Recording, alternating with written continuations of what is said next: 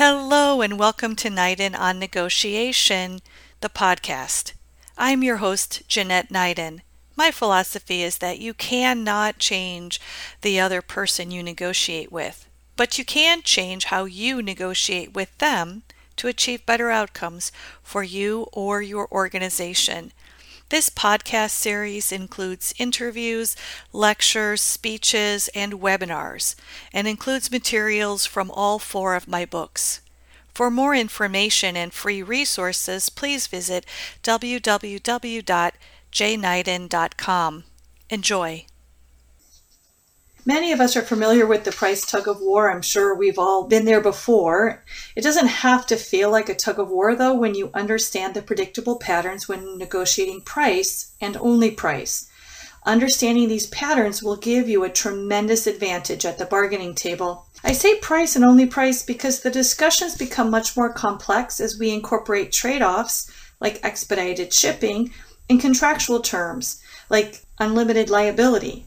So trade-offs and T's and C's do impact price, and we'll be talking about that in future learning sessions.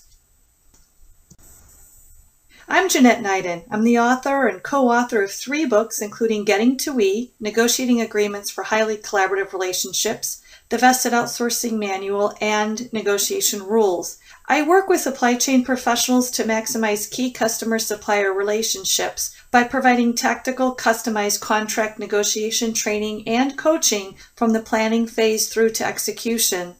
I've worked with both sales teams and purchasing teams, and usually at the same company and at the same time. So my advice is balanced and multifaceted. That dual approach to supply chain negotiations gives me an exceptional view into translating customer demands into supplier performance. All right, let's define some common negotiation terms so that we're all on the same page. We'll be talking about asking price, the setting the anchor, what your bottom line is versus what your walkaway point is, establishing a target price, and the zone of agreement. You should have your negotiating money map in front of you. It's also in my book, Negotiation Rules, and in the training manual as well. Please refer to this map for the rest of the conversation so that you can follow along. All right, let's start with your bottom line. Your bottom line, or the discomfort zone, is the point at which the negotiator could accept the price, but he or she is not comfortable with the price. So now, if you'll notice, when I say the bottom line, I also call it the discomfort zone because some people are uncomfortable with the price, but they can still live with it. It's not the point at which they're financially losing money on the deal. Now, the discomfort zone, or your bottom line, lies immediately within the vertical bars for both the seller and the buyer alike. Okay, it's the point at which you're uncomfortable with the price, but you are still making money on the deal. Now, the key with your bottom line is not to go lower than your bottom line if you're the seller or higher than your bottom line if you're the buyer. A walkaway point, though, is different. A walkaway point is the point at which your company will lose money on the deal. Now, this isn't a bluff point, but a number that your accounting team can validate. Cost accounting can be tricky, but someone somewhere in your organization will know this number. Looking at the map, each company has its own walkaway point. You'll only ever know your walkaway point, though. That's what makes the negotiation somewhat difficult, is you'll never really know how close you are to your counterpart's walkaway point.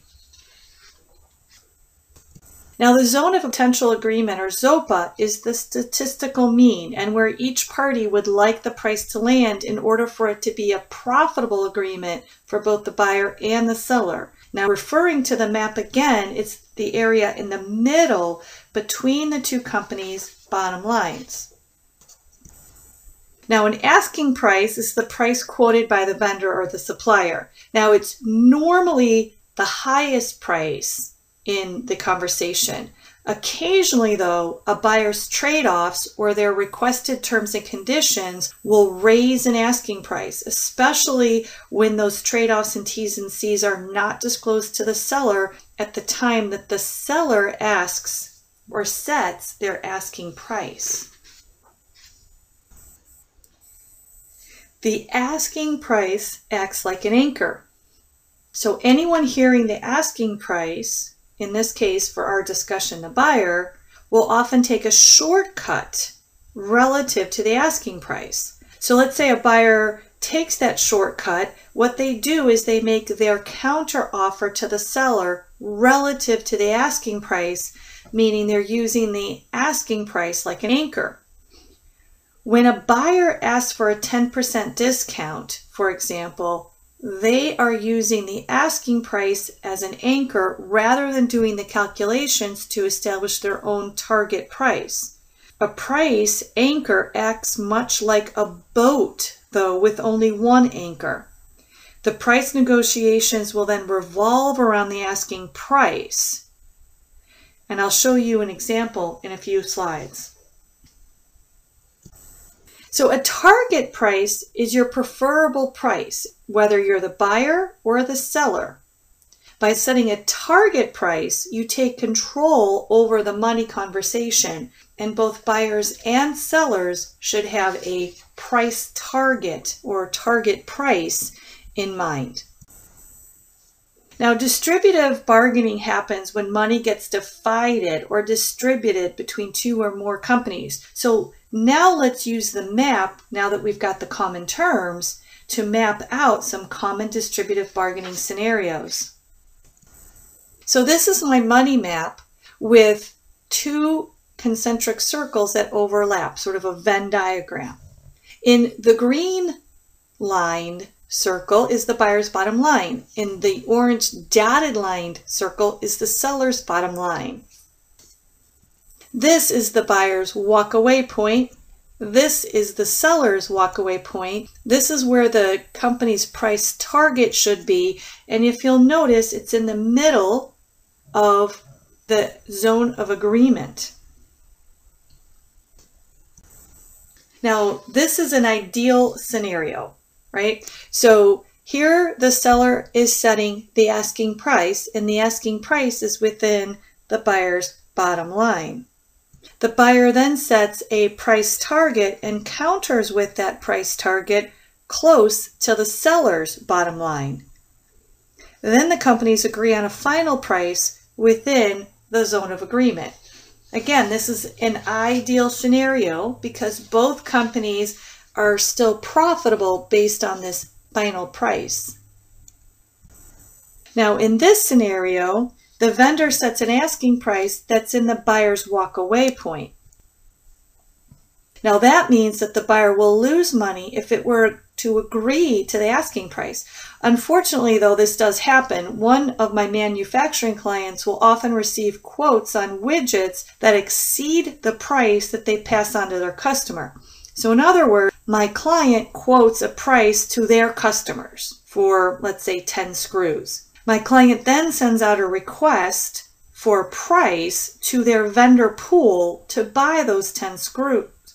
But the quotes from their vendor pool literally come back at a higher price point than my client is charging their customer for those 10 screws. So therefore, the vendor pool's asking price is technically within the buyer's walkaway point, because in that scenario, my client is literally losing money buying those 10 screws for any of the vendor's asking price. Now, in this situation, the buyer's target is too low. So here the seller has set the asking price near the buyer's bottom line, but the buyer has set its price target at the seller's walkaway point. Now, in this scenario, what happens is that the seller will lose money if it were to agree to the buyer's price target. Now, I see this happen when my client's procurement department sets a price target based only on internal data. In other words, the buyer looks to historical purchase information without taking into consideration the time of the purchase, quantity, or the supplier's production schedule. Now in this slide, we're going to talk about the anchor. So here the seller is setting the asking price and it's a little bit closer to the buyer's walkaway point, so there's a bit of a discomfort with the buyer accepting the asking price. So the buyer then counters based off of the asking price. You'll notice I don't say target price, I say counter offer price. Okay? The buyer has not set the target price. So now this happens when a buyer, or sometimes when sellers, will just simply take a percentage off of the asking price. So I've had buyers tell me, or sellers tell me, that they have a rule of thumb that she'll shave 10% off of the asking price. Maybe that's fair and maybe that's not fair. We'll never know if we don't go through the effort to set a price target. So now the final price sits firmly on the buyer's bottom line in this particular example because the buyer counter offered based off of the asking price rather than off of the price target. So now it's your turn. Now that you've got some tools to help you understand the back and forth process when negotiating money, use this map to choose a recent negotiation and place the following 5 things on the map, and you can use your chapter 5 as a guide. What's your walkaway point? What is that number? What's your bottom line? It should give you a little bit of wiggle room between your walkaway point and your preferred price target, which is number 3. Then understand where the asking price falls within this particular map, and then try to establish what you think the proposed final agreed price should be, and that should really fall within the zone. Ask me for help. If you have any comments, questions, or concerns about an upcoming negotiation, please set up a 30-minute appointment with me. I'd be happy to work with you. Thank you very much, and I'll see you next time.